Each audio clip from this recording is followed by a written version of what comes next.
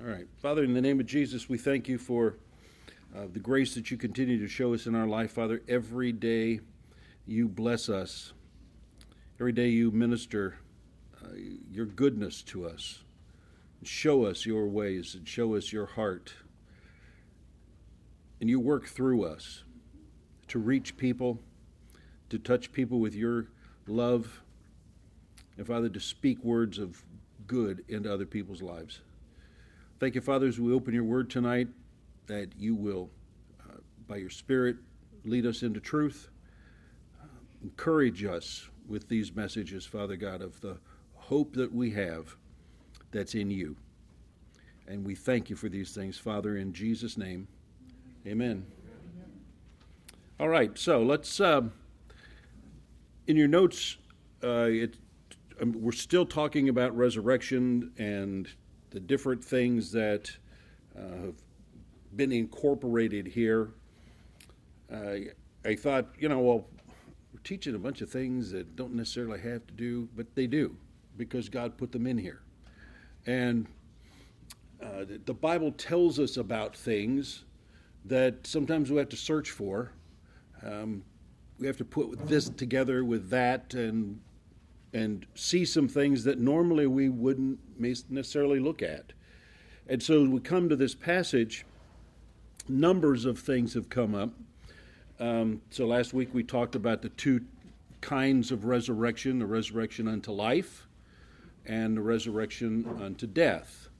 And so those who are part of the first resurrection will not be in the second resurrection, thank God.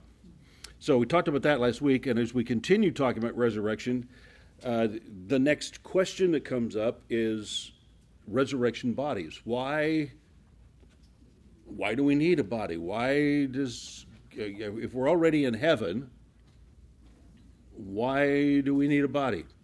So we're going to talk about that. All right? And but I want you to start, and I didn't put the verse on there, so if you have a Bible or a device, I want you to turn to Philippians chapter 3. We've talked about this verse. I've taught out of it before, but as we're moving into this section on resurrection, we need to be aware of what God wants to do in us.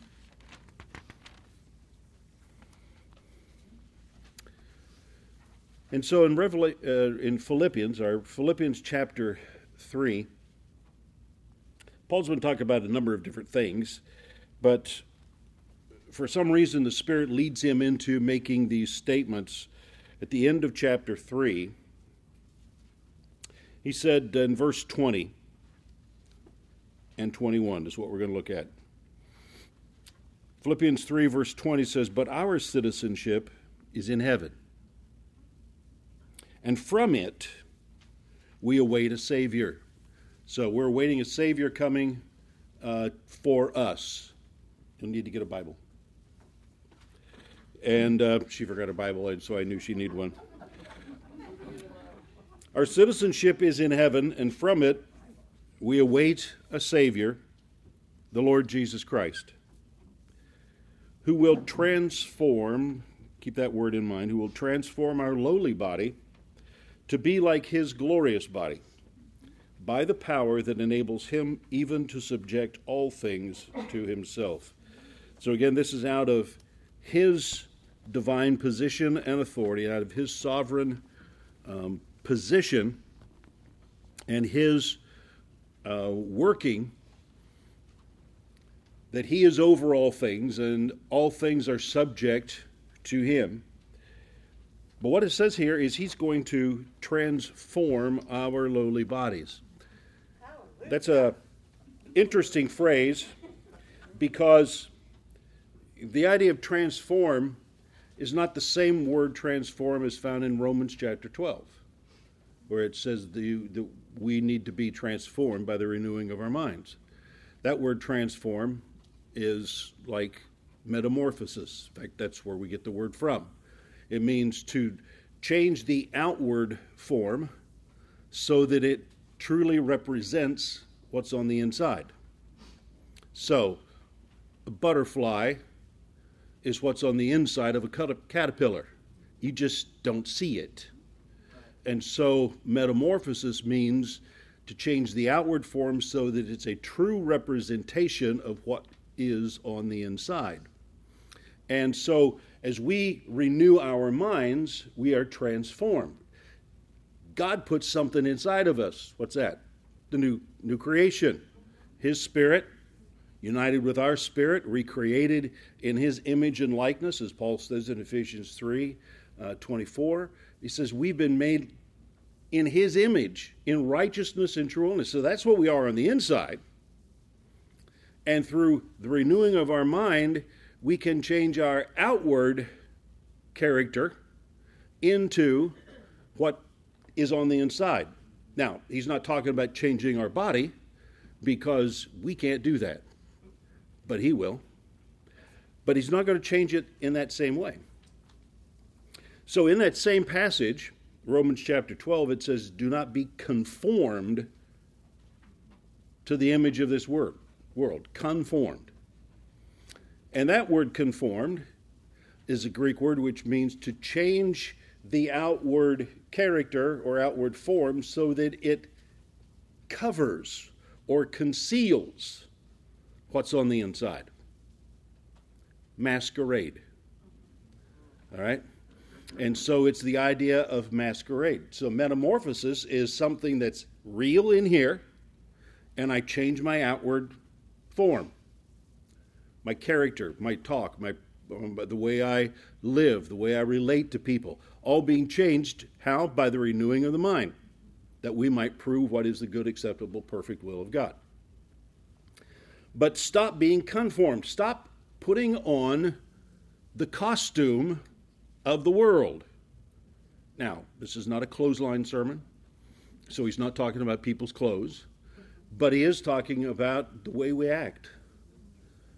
And I need to stop putting on the costume of the world. Instead, be transformed. But there's a key. How am I transformed? By the renewing of the mind through the Word of God. Now, when we come over here to Philippians chapter 3, that word transform is not that metamorphosis. It actually comes back to the same root as masquerade. So at a masquerade, I put on a costume. What this word says, who will transform our lowly body? You see, all Jesus is going to do when he comes back to take us is change our outward form. Because our inner man has what? Already been changed. So we've already been changed inwardly. So the only thing it's going to change when the Lord returns to take us to be with him is our outward form. It's just going to be changed, switched out. All right?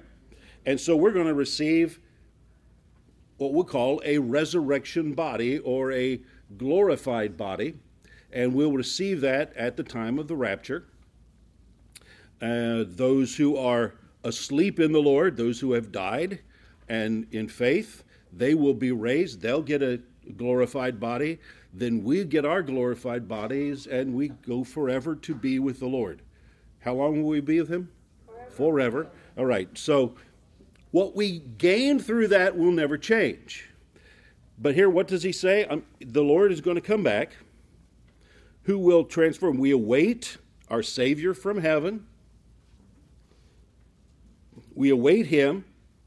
He will transform, change the outward form, because our inner man's already been created in his image. He will transform our lowly body. Some translations say vile body. You have a King James, it says vile body. It simply means a body that is subject to the elements of this world. It's low. It's not what God wants it to be. And how many know we all can witness to the fact that our bodies are somehow subject to the things of this world? All right? But it's not going to be. We're going to have a body that's not subject to the physics of this world. I just love that. All right? And how's he going to do that? By the power that enables him even to subject all things to himself. Somebody says, well, you can't do that.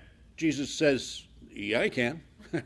Everything is under my power. He can change anything he wants. But what does he want to change? Us. So that we can be in his glorious presence. And why a body? So that we can experience the things that God had intended for us to experience all along. But we're lost in the fall. And so all of this was God's plan.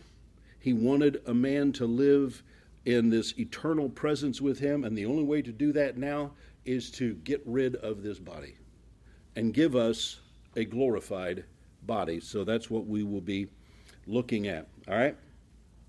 So in our passage in Revelation, it talks about the first resurrection. Especially I want you to look at verse 5, Revelation 20, and look at verse 5. The rest of the dead did not come to life until the 1,000 years were ended. This is the first resurrection. And then verse 6, blessed and holy is the one who shares in the first resurrection. Over such the second death has no power. Unless we are alive when the Lord returns, we'll experience the first death, but never the second death. Thank you, Jesus. All right? And those of us who are believers will have a first resurrection in which we will receive a body either through the rapture or those who live through the tribulation will also receive bodies and will be changed into his image so that they are prepared to live through all eternity. Those who are not believers will experience a second death. So their resurrection, in a sense, is to eternal death. And that's something we're going to talk about more in the next lesson. All right, so next week we're going to talk about two different kinds of judgments. The reward seat, where we as believers will stand, and the white throne, where unbelievers will stand. And there is a vast difference of the judgments between the two. All right, so let's look at 2 Corinthians chapter 5 there in your notes. The question was asked me, and actually this was asked me back when I first started this course, about 75 lessons ago. Because it was after the third or fourth lesson, and these two questions were asked me. If when we die we are already in heaven with the Lord, is that true? When we die, we're going to look at it here just in a second. We died, to be absent from the body is to be present with the Lord. All right, so if when we die we're already in heaven with the Lord, what happens that is different at the resurrection? All right, I'll answer that question. Number two, why do we need a body in heaven? And my answer to that is really going to be short. Because God wants it that way. It's nothing of us. It's not that we had to ask or beg or, petition. We didn't circulate petitions and sign them and, tell God he needs to give us new bodies in heaven. It's God's plan. It's what he wants. He wants us to experience eternity with a body. But a body that is not subject to the fallen state of this world. How glorious. All right, so let's go to these passages. 2 Corinthians chapter 5 and verse 1, Paul says, for we know. What's that third word? No. We know. We know. He may be writing a reminder, but if you're a Christian, if you're a believer, we know. We know that if the tent that is our earthly home is destroyed, We have a building from God. We have a building from God. So the tent, this flesh, this tent, that is our earthly home, is destroyed. We have a building from God, a house not made with hands, eternal in the heavens. We're going to have a building that is eternal. We're going to get rid of this tent, which, it's interesting the words, of course, the Lord gave Paul to use here. A tent is for temporary pilgrims, right? Travelers. Military.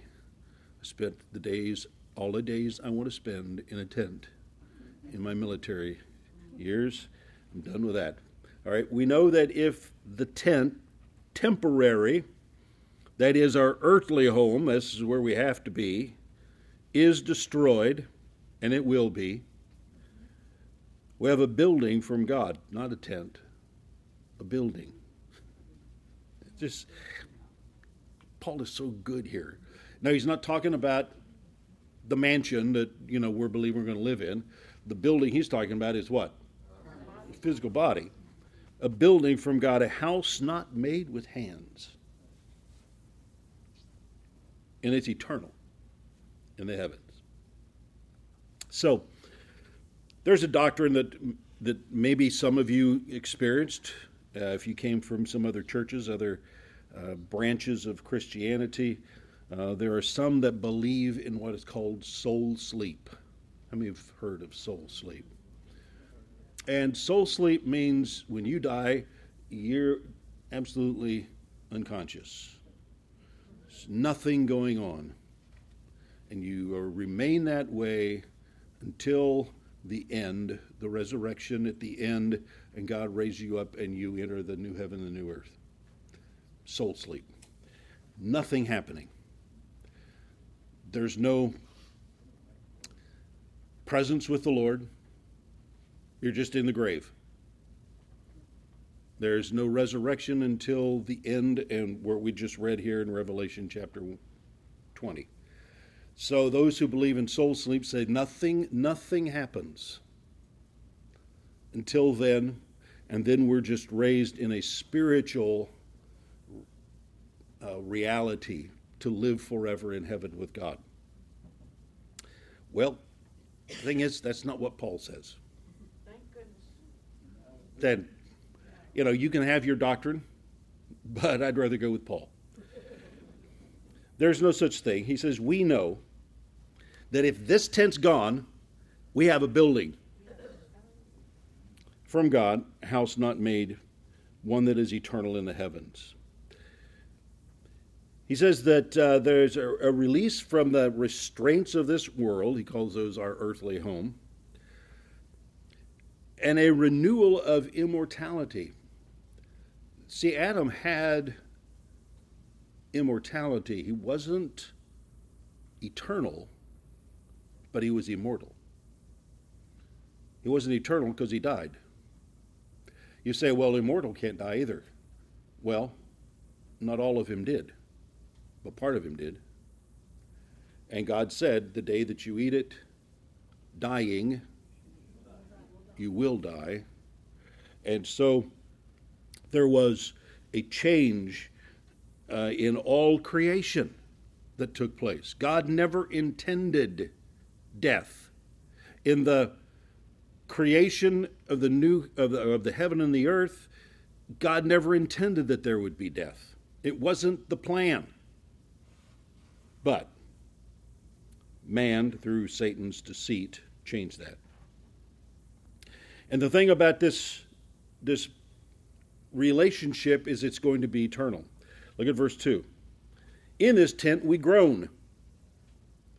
Sometimes louder than other times. In this tent we groan, longing to put on our heavenly dwelling. In other words, I'm not groaning just from the pain and the issues that are here. Paul says my groaning is because I want to have this eternal thing. I want that eternal thing. but I'm in this life. Verse 3, if indeed by putting it on we may not be found naked. Don't want to be without a body at all. That's what he's simply saying. We groan. And this is a struggle against the constraints and the trials and the pressures that are here in this life that make us say, man, I can't wait for this change. I will wait, but I'm really longing for that.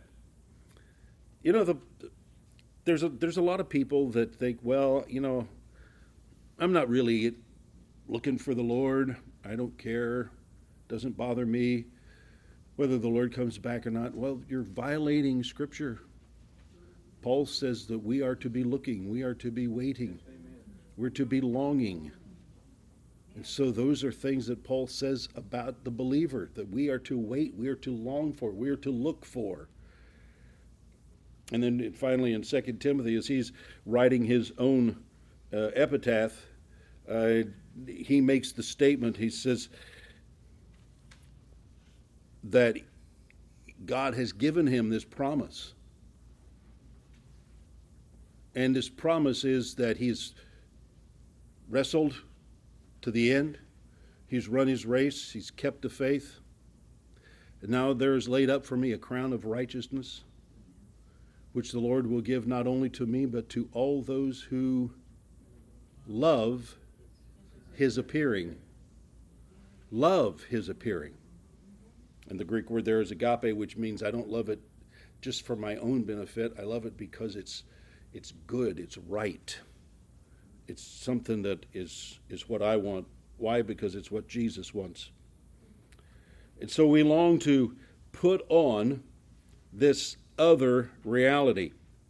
Verse 4, for while we are still in this tent, we groan, being burdened, not that we would be unclothed, but that we would be further clothed. So our longing is for that other reality, not just to get out of this life. This isn't Paul saying, I am so done with this life, I just can't wait to leave, I can't wait to die, it's like I can't. No, that's not what he's talking about. It's my longing, my desire, my straining is to be clothed on with that eternal reality. And it says so, but that we will be further clothed so that what is mortal may be swallowed up by life. So while we are here, we struggle that we would be able to enter into this eternal state. Verse 5, top of the next page. He who has prepared us for this very thing is God. This isn't a natural thing. This isn't some fantasy. This is not some fable created, not some myth. We read. I like to read science fiction. I like other kinds of books. I like sometimes some of the mythology. It's like you can do what you want with that, but I like it. But this isn't myth. This isn't stories. This isn't something made up. It's real. Because the person that prepared us for this is God, who's given us his Spirit as a guarantee. So that Spirit inside of us keeps saying, it's going to be changing. You're going to be changed. Now, I think many in this room will agree with me.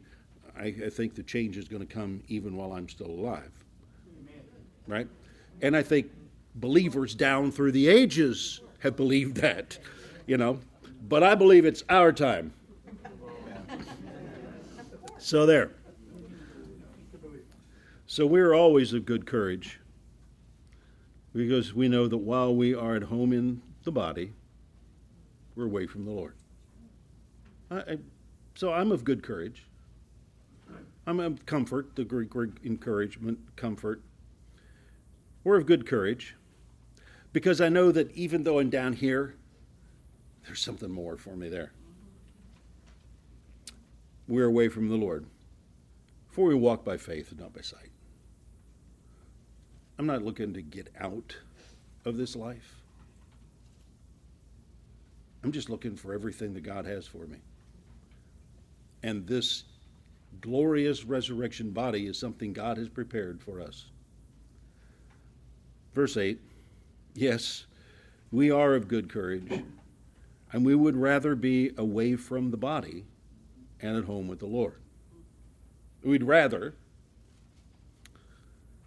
Paul said something similar to that all the way back in chapter 1.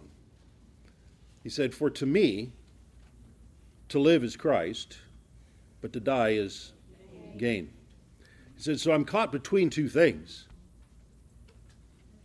To stay here or to go there.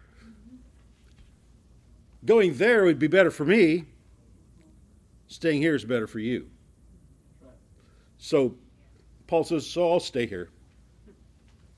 And I'll do what God has given me to do, even though I long for that which is my eternal.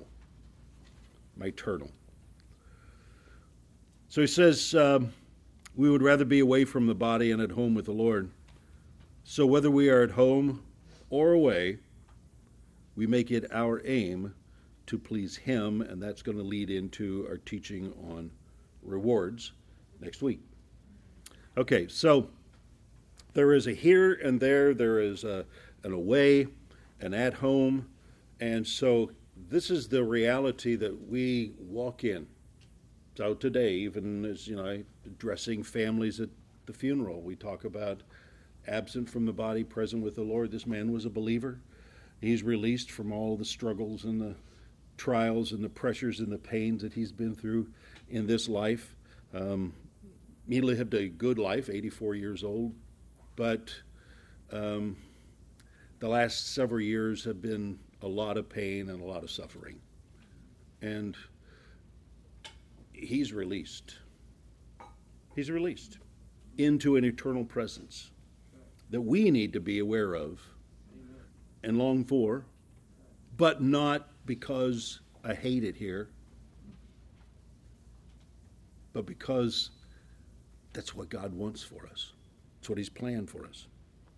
So now let's go over to 1 Corinthians 15. Because here Paul gets into a little more detail about what this resurrection life is going to look like. And so chapter 15, he's been talking about resurrection. The Corinthians had gotten to this place of academic intellectualism. It's like, resurrection? Come on, we're too smart to believe in that. And there's not going to be any change to these bodies. I mean, what are you talking about? There's no resurrection from the dead. It's okay, maybe a spiritual resurrection, where we're dead and then we're kind of with our spirit, we're with the Lord. But physical resurrection, really? No. And so that's where the Corinthians were. So Paul writes a whole chapter dedicated to that. And so he talks about the resurrection. And at one point he says, for us, if there is no resurrection, we're liars. We're liars because we've told you that there is. We're fools because we say we believe that there is, if there isn't. And then finally he says, and we are of all men most miserable. If we're believing for a resurrection, a physical resurrection, and there isn't one, and we know there isn't one, we're liars, we're fools, we are of all people most miserable because we'll never get what we preach about. But there is a resurrection, but Christ is raised from the dead and become the first fruits. And then he goes on from there. It's a beautiful, just forensic presentation of resurrection, and Paul is a master at doing it. Well, he keeps on with questions. Why do you do this? Why are you doing that? Why do you say this? Why do you say that? What about all these things? He finally comes down here And obviously, some of these are in response to questions that have been thrown to him. Can you imagine trying to correct Paul? I mean, yeah. I go ask Paul that. I'm not going. You go ask him. I'm not going to ask him. Well, I'll write the question and you read it to him. I'm not even going to read it to him. So it says in verse 35, but someone will ask. In other words, somebody did. Someone will ask, how are the dead raised? You gotta put the sarcasm in here that belongs here. If there's dead are going to raise, how are they raised? With what kind of body do they come? I mean, they've been in the ground, they've been dead, their bodies have been decomposed. What are they going to be? Come out like zombies? Is that what we're going to have? So that you can pick up the sarcasm that this questioner is throwing at Paul. In Paul's response, how foolish. No, that's not what he said. You fool. That's what it says from the Greek language. You fool. Not how foolish. You fool. Paul's bold. I'm sure he didn't say, you fool. It's like, no, they came with, what you sow does not come to life unless it dies. Now, I heard some people talking about gardens, even tonight, coming in. People, how many of you have gardens? God bless you. I'm glad you do. But anybody that has a garden knows that you plant the seed, you don't get the seed. You get a plant. Now, out of the fruit, vegetable, whatever grows, there will be more seeds for later sowing. But you don't get watermelon seeds when you plant a watermelon seed. You do, but they're inside a watermelon that's got lots of goodness for you, right? So, you don't get what you sow. What you sow is not what comes up. And when you put the seed in the ground, even back in their day, maybe you remember you were in school and you put a seed in the ground against a little see-through glass, and you could watch the seed decompose. And as it decomposed, this little white and then green thing comes out of it and starts its way up through the soil. Remember watching that do that? Some of you are going to go home and do it now. And you can watch the thing grow, but what happened? It died. Jesus said the same thing back in John chapter 12. Unless the seed dies, there'll be no life. I'm the seed. I have to die in order for there to be life. So Jesus was making a statement. Paul is making a statement. What you sow has to die. Even people back in the age knew that if you plant a seed, you dig it up a few days later and it's all rotted out. So he says, verse 37, when you sow, you do not plant the body that will be. You don't plant the watermelon. You plant the seeds. You plant the body that will be, but just a seed, perhaps of wheat or of something else. But God gives it a body as he has determined. So sometimes, how many of you can identify a lot of seeds? You look at the seed and you know what that seed is. Jen's mother used to sell seeds in their business. Her dad had a seed and feed business in small farming town, and her mom sold garden seeds to just about everybody. And you get to the place where you look at this seed, I say, I know what that is. And I know what this seed is, and I know what that seed is. I know what kind of body's going to come out. But you take those same seeds and you take them to some place that in an inner city where those people have never had a garden, and they look at those and they say, I don't know what these are. What do you do with this? What is this one? What's that one? And they may know what the body that is going to come from that seed is, but they don't know the seed. So you can't recognize what's going to be from the seed. What we are here is nothing compared to what we're going to be. What we are here is weakness, it's perishable, it's corruptible, it's prone to the elements of this world, as Paul said. It's a body of lowliness, subject to the elements of this world. But that's not what it's going to be. All right, so this is the seed. But God gives it a body as He's determined, and to each kind of seed He gives its own body. God determined that. Now, illustration. So Paul jumps into an illustration for this fool that he's talking to. Not all flesh is the same. People have one kind of flesh, animals have another, birds another, fish another. So even with flesh, even with people, there's differences. So also will be the resurrection. So he moves immediately to that. There are also heavenly bodies and there are earthly bodies. But the splendor of the heavenly bodies is one kind, and the splendor of the earthly is another. Heavenly bodies, what's he talking about? Stars, planets, the moon, heavenly bodies. They're different than bodies down here.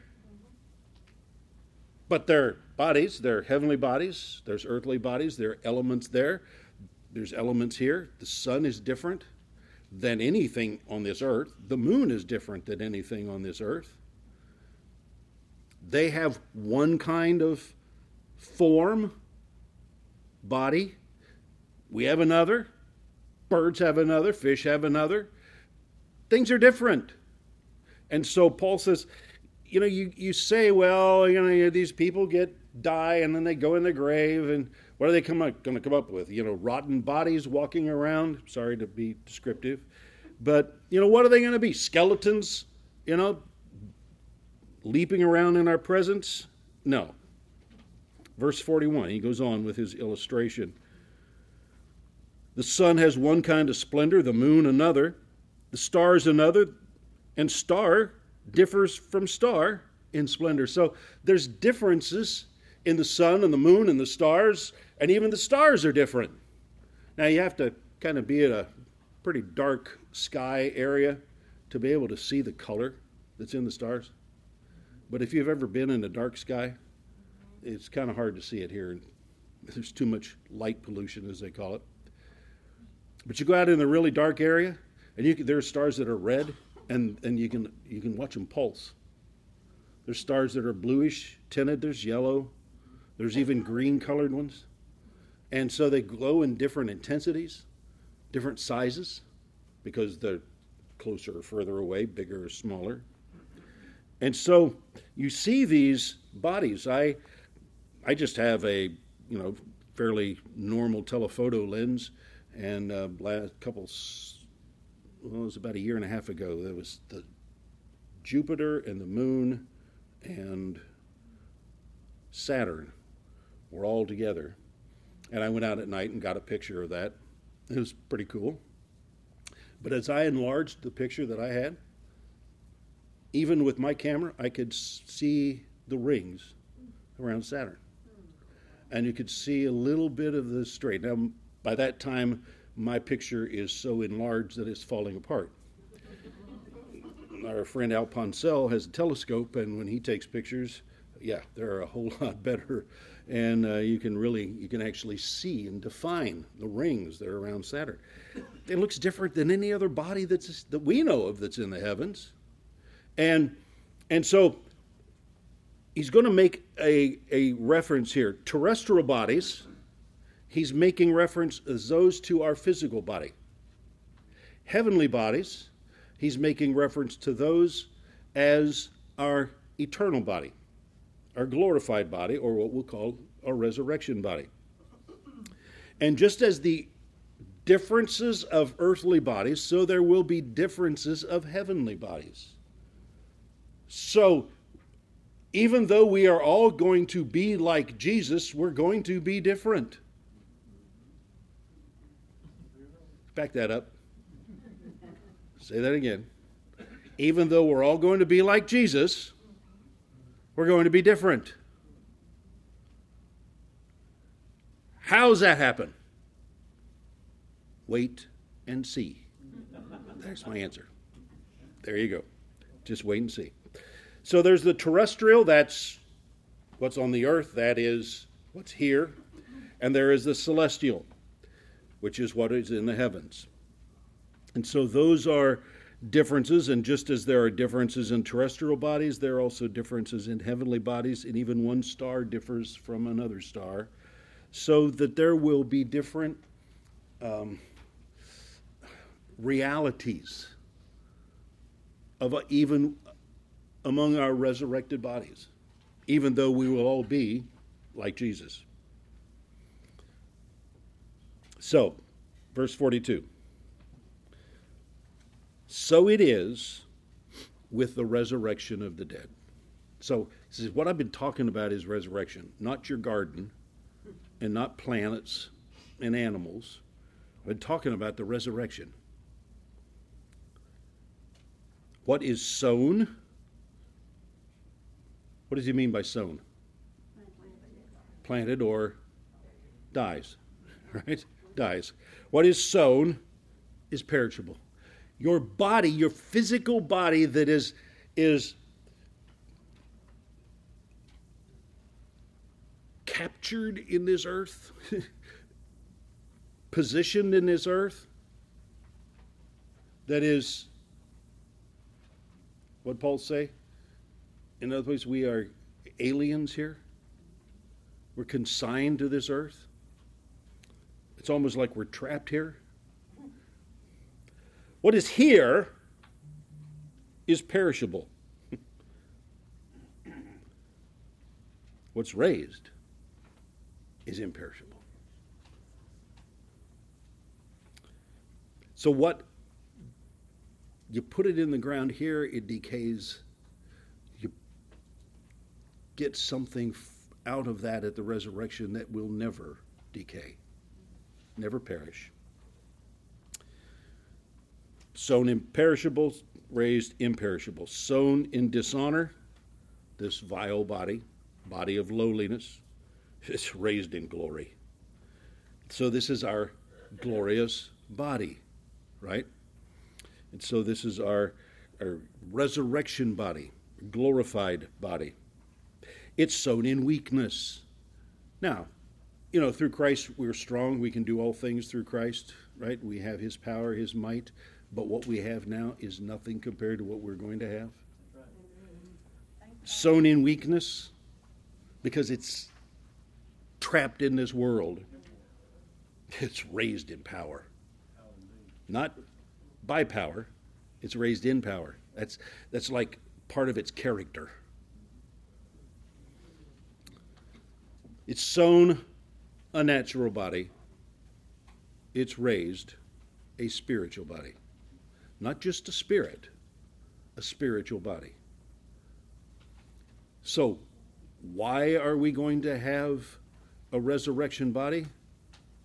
Because God wants it.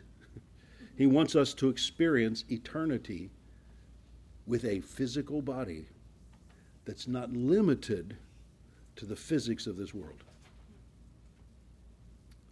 Verse 49, just as we have borne the image of the man of dust, the earthly, right? We borne the image of the man of the dust. Who is that? Adam. So we have borne his image. We shall also bear the image of the man of heaven. The image of the man of heaven. Now, I put down a number of verses in here that all talk about the character of the body that we're going to have, or the character of life that we're going to have. There's probably others. These are ones I just thought of as I was writing. 1 Timothy chapter 1 and verse 10, Paul says, which now has been manifested through the appearing of our Savior, Christ Jesus, who abolished death and brought life and, your Bible says immortality, cross that out, put in incorruption. It's not just immortality, it's incorruption, and it's distinction of words. He's brought life and incorruption to light through the gospel. So we believed, and we have received life and incorruption. Well, incorruption's not working in this body right now, but it's going to. So that incorruption is for the life which is to come. Look at that word abolished. Abolished death. I put a note over at the side. The Greek word there, katargeo, simply means to make something not work. To take something that's working and make it not work. God, through faith in Jesus Christ, death through faith in Jesus Christ, not in this world, but through faith in Jesus Christ, death has been made useless. It's the Greek word for useless. To not work. Death is useless to me. It's not going to do one thing. In fact, Paul says, for me to die is what? Gain. It's a step up. So, all the fear of death that the enemy has bound with people in this world goes away because death is useless to me. Death doesn't work. It doesn't do a thing. That's why sometimes Paul refers to it as fallen asleep. But that's not soul sleep. He later on and says they're dead. All right? The dead in Christ will rise. Not the sleeping. The dead in Christ will rise. So, why? Because it's just physical death is just a laying down of this body and a stepping out of this life into a life of eternity. And when the resurrection occurs, the rapture for us, I'll receive a glorified body, a body that is unlike anything of this world. And he brought life and incorruption. The word incorruption is a word which means incapable of corruption or decay or loss of vitality. There is an incorruptibility that we are going to receive. I don't have it now because this body is subject to decay. It is subject to losing vitality. It is subject to corruption. That's why we can get infections and sickness and those things. But I'm going to have a body that's not subject to that stuff. Not subject to that. 1 Peter chapter 1, verse 23. Paul says, since you have been born again, not of perishable seed, but of imperishable. What kind of seed were we planted with? Imperishable. And we've been born again, not of perishable seed, but of what? Imperishable. So then what does that make us? Imperishable. So my spirit man is imperishable, but again, it's the Greek word incorruptible. Incorruptible. The Greek word is hard to say, so I didn't give it to you. But if you try to spell it out, it's like, what? You can't put those kind of letters together. And so it's, but it's simply, again, it's that no corruption, no decay, no loss of vitality. That's the kind of seed that gave birth to your spirit man. So, just like if you plant an incorruptible seed, you're going to have incorruptible plants. So my spirit man is incorruptible, but one of these days, it's not just going to be my spirit man that's incorruptible, it will be my resurrected body. All right? And so all of that will be incorruptible. Look at 1 Corinthians chapter 13. Paul says, for we know in part, And we prophesy in part, but when the perfect comes, the partial will pass away. Now I just put down part of verse 11 or 9 and 10, but you can read all the rest of the passage. Paul talks about the mirror and looking at the glass and seeing a blurred image, but the point is, we know in part and we prophesy in part. But when the perfect comes, what is the perfect? Here's where the anti-Pentecostals, and I'll use that phrase, anti-Pentecostals go to this verse and say, see, the perfect is the Bible, and once we got the Bible, then there's no use for gifts of the Spirit, no use for miracles, no use for tongues, no use for healing or faith or knowledge. There's no use for any of those things, especially tongues and interpretation. There's no use for those because we have a Bible. And once the Bible was complete, because the Bible is that which is perfect. No, that which is perfect is Jesus. That which is perfect is Christ. And when the perfect comes, when is he going to come? In his resurrection. And when the perfect is come, then the partial will pass away. There'll be no need for anything that is of the element of this world. When we are resurrected, glorified bodies through the rapture, through the transition that we receive, all of that change that takes place, there'll be no need for knowledge, for healing, for gifts of faith. There'll be no need for prophecy. Why? Because we're just watching everything happen. There'll be no need for knowledge. A lot of people say, well, we're going to go to heaven and we're going to have classes and we're going to sit in there. No, it says knowledge will be done away. The word, again, is that word katergeo. That which is partial will be done away with. Knowledge will be done away with. Prophecy will be done away with. The same Greek word, rendered useless. Prophecy is rendered useless when we're in heaven because it's all right there. All right. And there'll be no learning in heaven, though we will forever be experiencing things that we have never realized. Glory to God. John 10, verse 28 says, I give them eternal life and they will never perish. I talked about this verse a couple weeks back. They will never perish. The Greek phrase means never, no, not ever perish. They will never enter a condition where they could possibly perish. And the Greek word, again, it's a middle voice, which means they can't do it to themselves. They can never cause themselves to perish. Which I tie that directly then to the next verse, Hebrews chapter 7, verse 25. Consequently, he is able to save to the uttermost, we'll come back and talk about that word in a minute, to the uttermost, those who draw near to God through him, since he always lives to make intercession for them. Jesus is able to save us to the uttermost. The Greek word means all the way to its complete fulfillment. All the way to the complete fulfillment.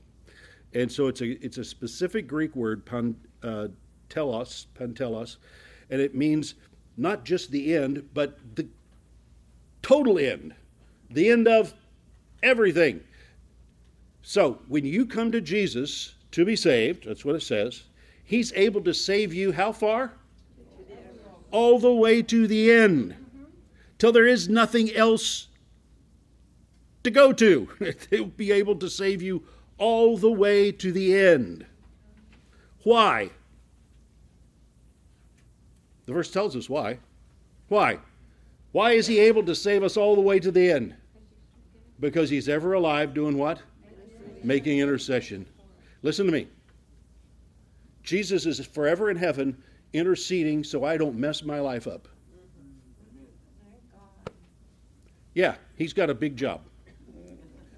So he's ever alive making intercession for the saints.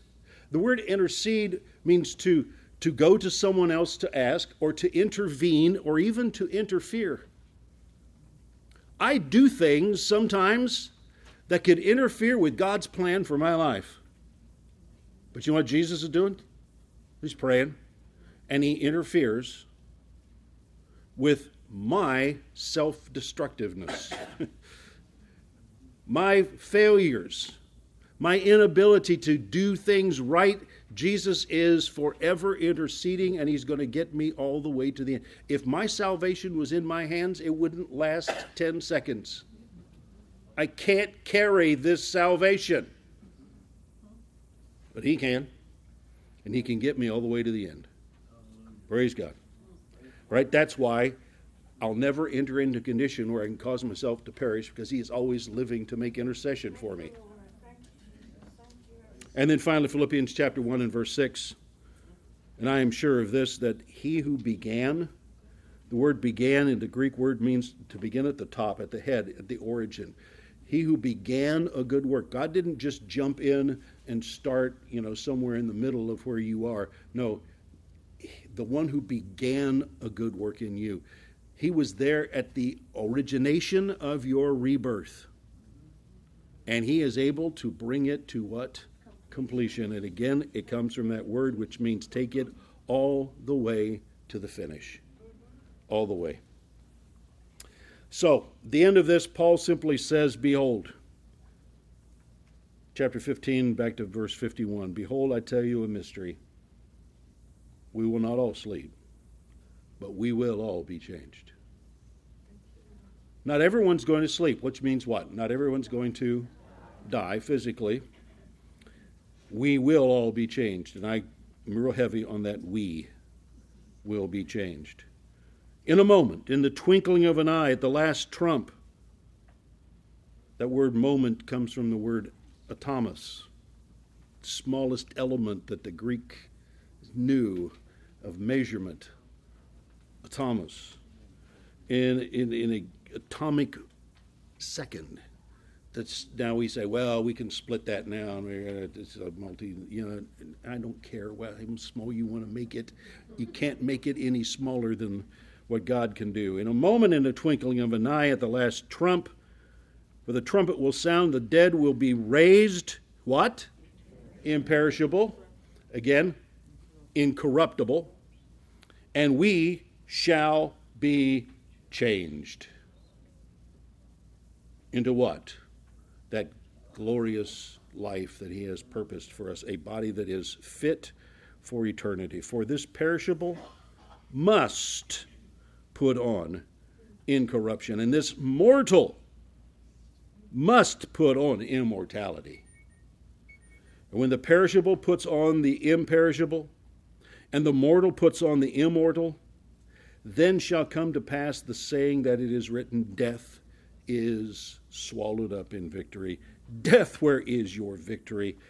Death, where is your sting? Now, some of your translations have grave in there, but it's actually just the Greek word death. There's no victory. Why? Because he's done away. Death is useless to me. It's been rendered useless, null and void. And so we have all of this promise that God has made for us, a glorious life in his presence. Now, next week, as I said, we're going to talk about the judgments, the reward bench for believers and the white throne for unbelievers. What's the difference? Do Christians ever stand, believers ever stand at the white throne? I'm going to tell you now, no, but come to class anyway. All right.